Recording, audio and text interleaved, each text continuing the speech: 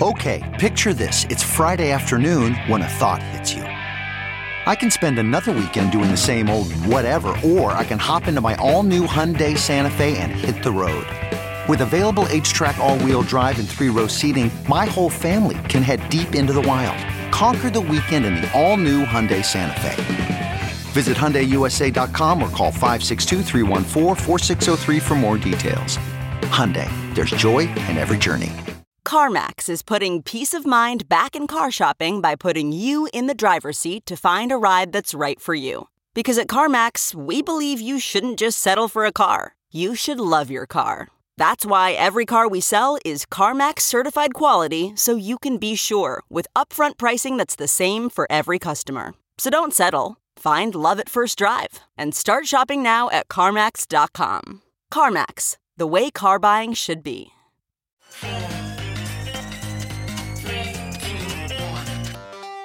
Welcome back to The Breakdown with me, NLW. It's a daily podcast on macro, Bitcoin, and the big picture power shifts remaking our world. The Breakdown is sponsored by NYDIG and produced and distributed by CoinDesk. What's going on, guys? It is Monday, November 1st, and today we are doing something fun. We're going to do a quick recap of the top 5 things that happened in crypto in October. It was an extremely busy month, and I wanted to do this for posterity so that we can look back and see what was happening in what I think will be seen as an incredibly important transitional time. So first up, we have an honorable mention, which is the purchase of the Wu-Tang Secret one-off album, Once Upon a Time in Shaolin by Pleaser DAO.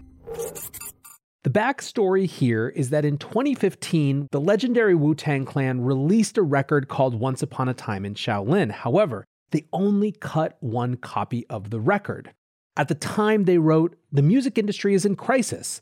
The intrinsic value of music has been reduced to zero. Contemporary art is worth millions by virtue of its exclusivity. By adopting a 400-year-old Renaissance-style approach to music, offering it as a commissioned commodity and allowing it to take a similar trajectory from creation to exhibition to sale, we hope to inspire and intensify urgent debates about the future of music.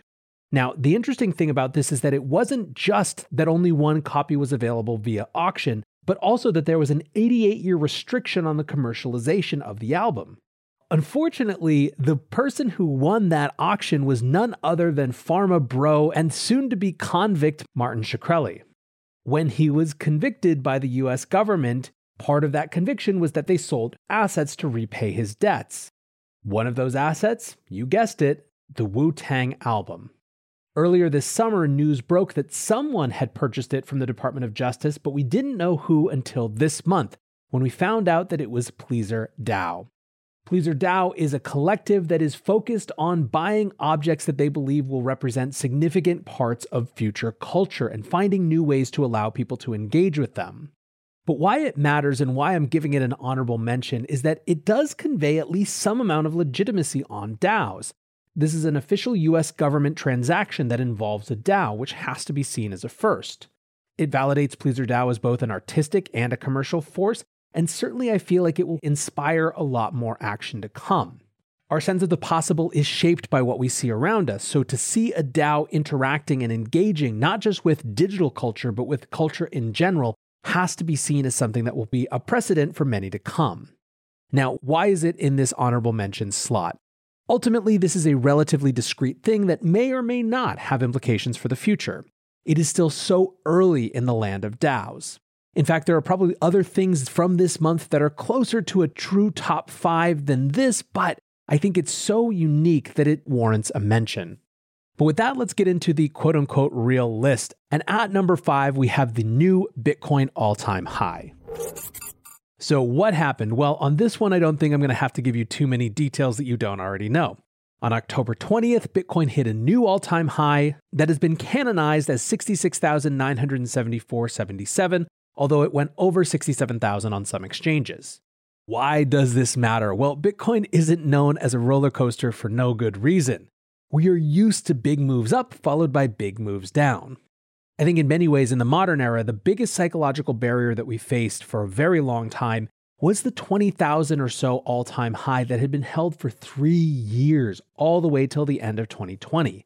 That number of 20,000, even though that was a little bit higher than the quote-unquote official number, was such a marker of what we had to get back to be seen as legitimate to come out of this long winter that we were in for 2018 and 2019.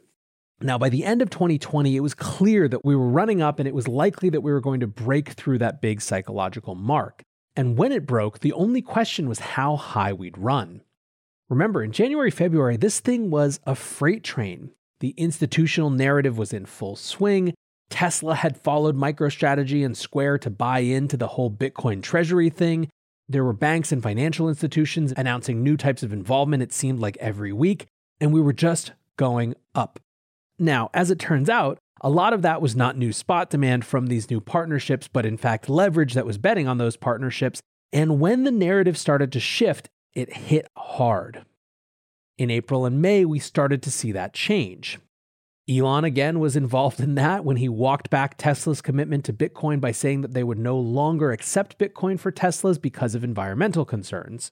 Then you had China, which started with all sorts of reiterations of their previous bans, but then culminated with the actual out-and-out Bitcoin mining ban that came from the vice premier level by the end of the month. These two things together really stopped the momentum dead and in fact shifted us the other direction. Liquidations from leveraged market players made everything seem even more intense, and we got all the way back down under 30,000 for a time over the summer. The question, of course, was this just a temporary blip in a larger bull market, or was this an unwind to some sort of extended bear market?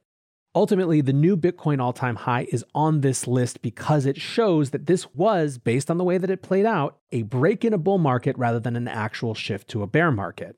As that FUD finally calmed down, as Elon reached détente with Bitcoin, as the great global hash rate migration showed that China leaving the Bitcoin network was not only not bad for it, but potentially actually good in terms of some of those concerns like environmental, the return to this 60,000 level, and of course a new all-time high for a time, showed that we are still firmly in the thick of this particular bull cycle. Now ultimately though, it did get the lowest slot because prices are always just the story of where things were then, and what matters is going forward, not where we've been. NYDIG sponsors this podcast, and they are the go-to Bitcoin company for banks and credit unions, as well as corporate treasuries, fintechs, and hedge funds. Learn more at NYDIG.com/NLW. That's NYDIG.com/NLW.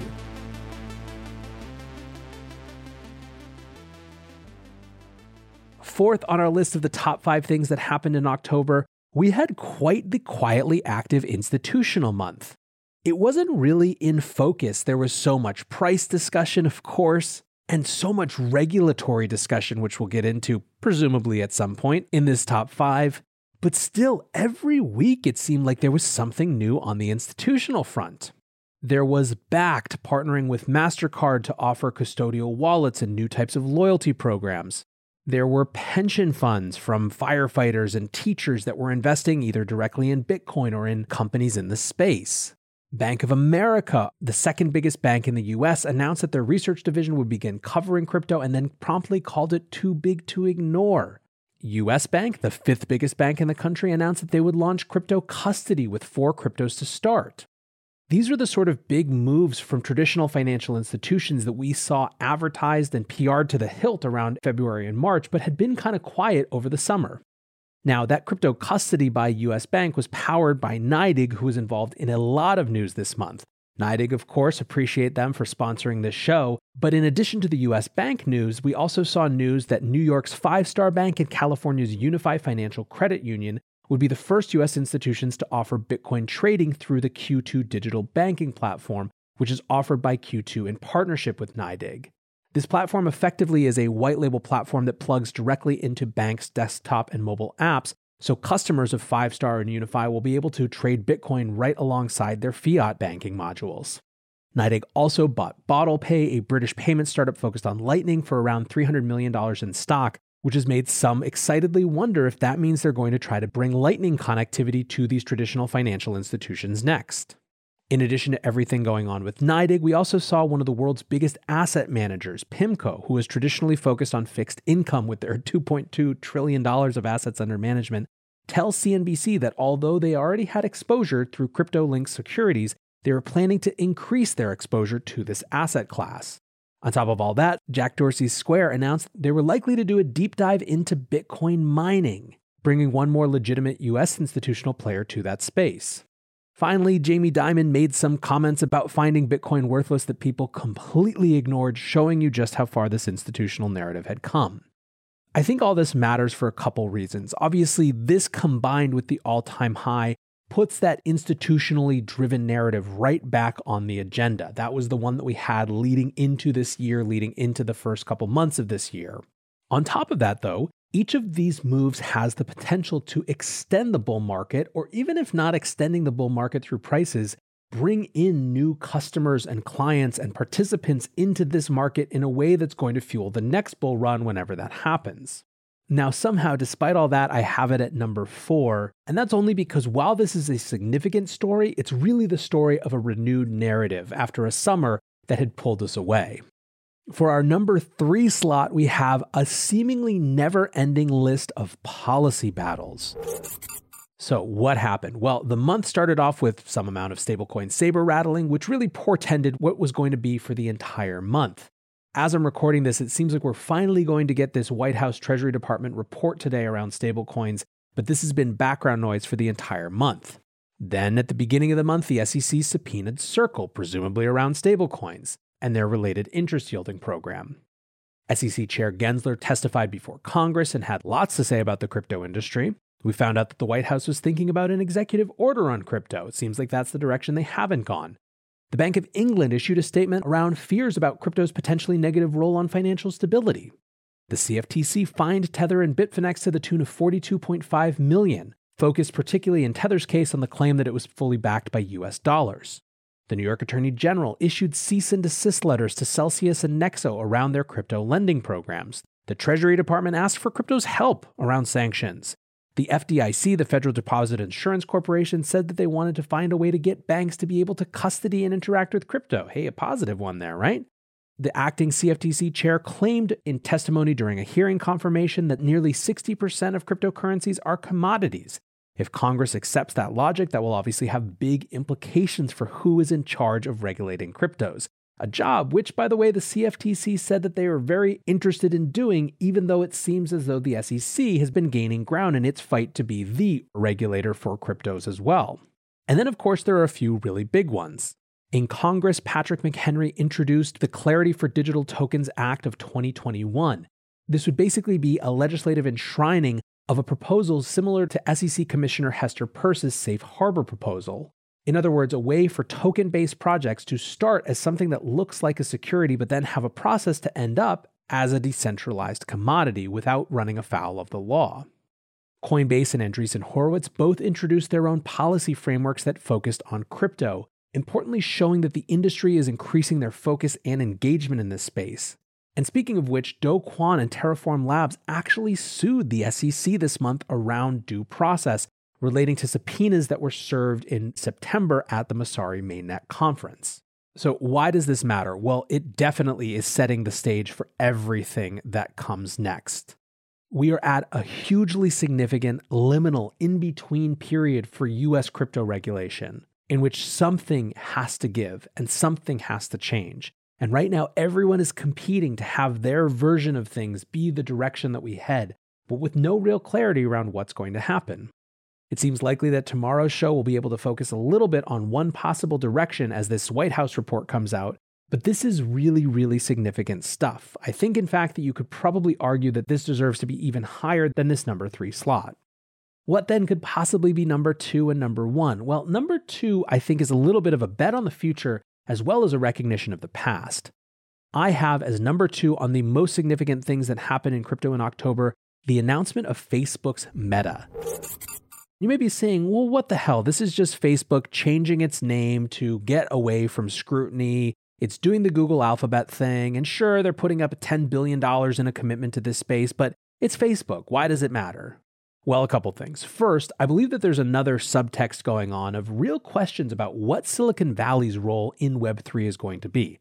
Silicon Valley ruled Web 1, they created Web 2, but Web 3 is being built everywhere and nowhere all at once. It's being built by different types of collectives that aren't the same types of corporations that venture capitalists funded in. And I think there are very serious questions about whether Silicon Valley's hold on the future of the internet has been broken. Still, I think that's relatively less significant than the specifics of what role Facebook has. To read Web3 creators, this is an existential threat.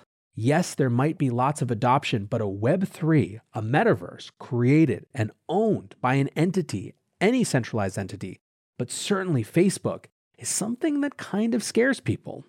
The reason that I also put this as highly as I did, even though it's so much about the future, is that I can't ignore how significant it was for Facebook to wade into the crypto space when they announced Libra. In my estimation of years of everyday content creation, no event was more significant in getting the governments of the world engaged in this space than Mark Zuckerberg saying that he wanted to create his own type of money. I don't know that Facebook's metaverse play will have that sort of impact, at least not as fast, but I can't ignore how big a deal it was when Libra was announced and how many ripple effects it had. Last but certainly not least, number one on the top 5 things that happened in crypto in October has to be the launch of the first Bitcoin futures ETF. I have talked so much about this month, why it matters, why it's significant, the records that it broke, second biggest day one ever for an ETF, fastest ETF to ever get to $1 billion in assets under management, which it did in just 2 days. But the reason that I'm putting it in this number one slot, even though it really is a part of this extended institutional narrative, is that when we look back, this is what this month will be remembered for. Sure, there will be a new all-time high. And yes, a lot of the regulatory scramblings that we saw this month will have probably metastasized into real fights that we look back and see their beginnings on from now. But when we think about October 2021 in the Bitcoin lineage, in the crypto lineage in general, we will be remembering it for the first time that an official Bitcoin product was allowed to trade in US markets in this way. So anyways, guys, I hope you enjoyed this quick look. I'm interested in your takes. There are probably some very, very different thoughts about this. Let me know if you like this. Let me know if you disagree. And as always, I appreciate you listening. Until tomorrow, guys, be safe and take care of each other. Peace.